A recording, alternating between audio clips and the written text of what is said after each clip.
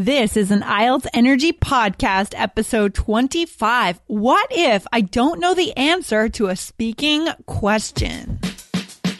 You are listening to the IELTS Energy Podcast from All Ears English. We believe in connection, not perfection, and we are here to show you how to get the 7 that you need on your next IELTS exam. Subscribe to our show and join Jessica Beck, the Examiner of Excellence, and Lindsay McMahon, the English Adventurer, coming to you from Portland, Oregon, and Boston, Massachusetts, USA.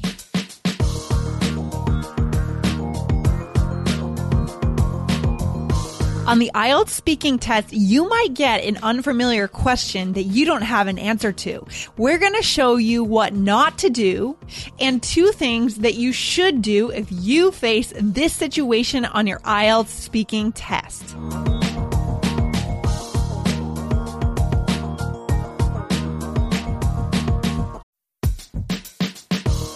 Wondering about your fluency level? Take our simple English fluency quiz and find out if you're 50% fluent, 65% fluent, or 80% fluent. Plus, get ready for an exciting new course release coming up in early June. Learn from real English conversations so you can finally get confident. Take the quiz at allearsenglish.com/fluency score.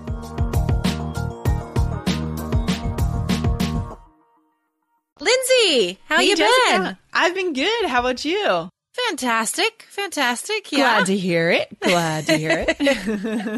So we get to give our listeners some real live examples today. I know, because one of the biggest questions that we've been getting lately, we've been asking our listeners to go on over to allearsenglish.com/evaluation and to fill out our survey. And we've heard that one of the biggest challenges is what happens if I get into the speaking section and the examiner asks me a question that I don't know the answer to. Yeah, I get asked that a lot actually in my IELTS classes. So what we thought we would do today is to first do a little role play to show you what not to do in that situation. Exactly. So again, guys, this is what not to do. So do not stop the podcast after this example. Yes, wait, and we'll show you better examples. So I'm going to be the examiner, of course, and Jessica will be the student, the test taker. Mm-hmm. Yes. Right? Yes. So here we go. Are you ready? Ready. Okay. So here is your speaking question. Please describe a traditional dance from your country. I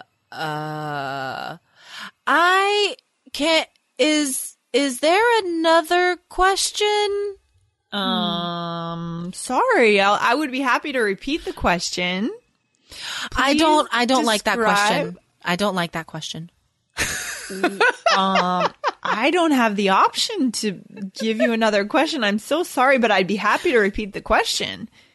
No. Would you like me to repeat the question? No. Next question. I'm so sorry. We can't do another question, but please describe a traditional dance from your country.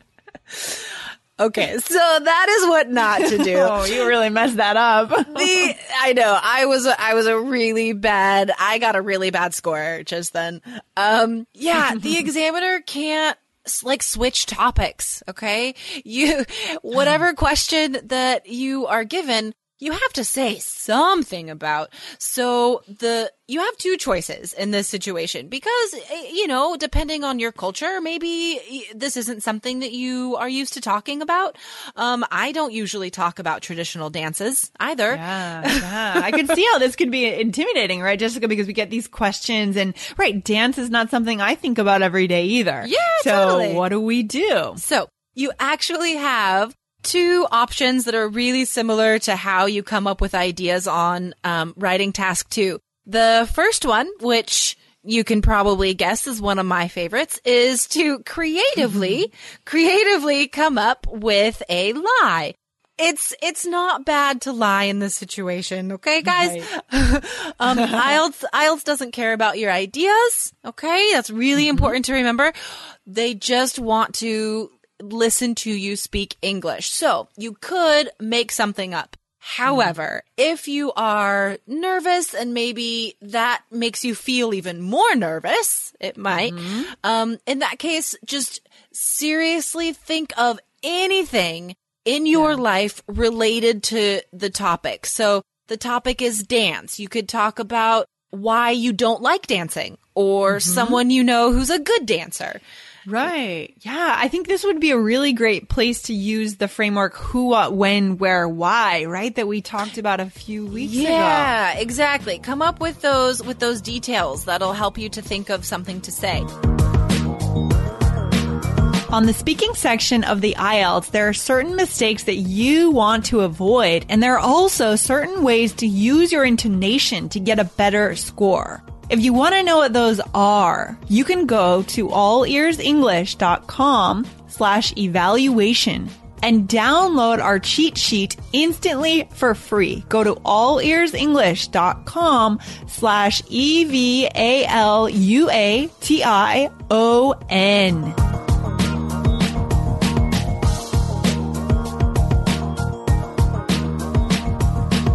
So first of all, honestly say that you don't know the answer to that exact question, but this is a really good time to show some good, polite, formal vocabulary to the examiner. Just memorize a phrase or two like, oh, I apologize, but this topic is unfamiliar to me. Right? Something like that. That's kind of a great impressive. Idea. Yeah. No, I like that idea, Jessica. I think that's great because that shows manners also. And the examiner will be impressed with you and your character, and it might give you a couple extra points. Who knows? Totally. Being nice and polite is never a bad idea. Right. For sure. We fully endorse it here at All Ears English. Yes. Completely. And then you could say, so I can't talk about a traditional dance, but I can say that I am honestly a terrible dancer. I try to go dancing with my friends and it's very embarrassing because I'm so bad, or, something like that. Great. I love it. This is the perfect answer because it's so easy. I mean, you can, even if you can't talk about a traditional dance, you can certainly talk about yourself and your own dancing skills. So to just segue over into that tangent makes so much sense. And if you're not going to get marked down on that, changing the topic, as you're saying, Jessica, then perfect. Yeah. As long as it's related to the topic somehow. I mean, the main point of that question is dance, right? That's the verb. That's the main part of the question. So as long as you're saying anything about dance, you're fine. You're not going to lose points at all. Very nice. Good to know. So make stuff up or just think about anything that's related or think about your own experience, but don't ask the examiner to change the question. Yeah, never do that because they can't. And I'm pretty sure they don't want you to ask them to do that because it's something that is impossible. So don't make the examiner mad if you can help it. That's the last person you want to make mad. Yeah. Nice and polite. Again, that's what we're focusing on here. Oh, I love it. This has been short and sweet, but powerful because this is a direct answer to one of the questions, or I know a question that a lot of you guys are having. Again, what do you do if you don't understand the question, or you don't know how to answer the question? And this is a great answer. Anything else, Jessica, to add?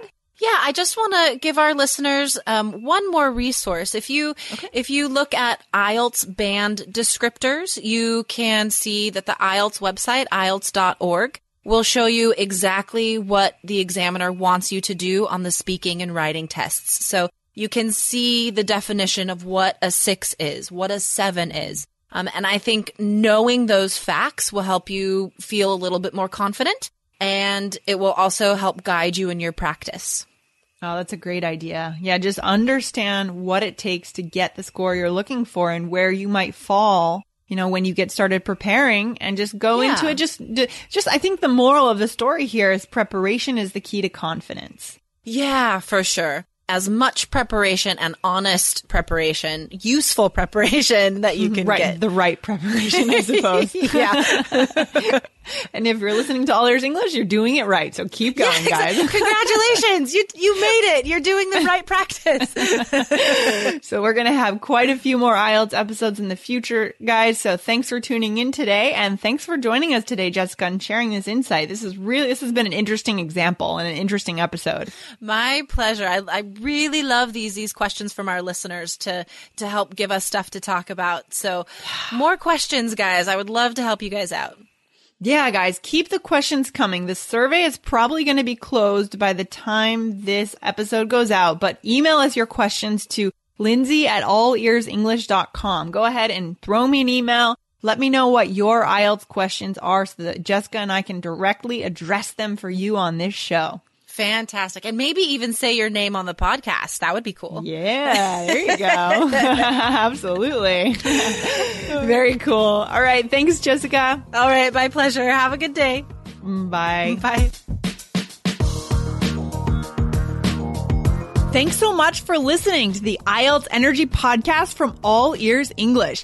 And if you want to get tips from Lindsay and Jessica every week on how to get a 7 on your next IELTS exam, be sure to subscribe to our podcast on your computer or on your smartphone. Thanks again and see you soon.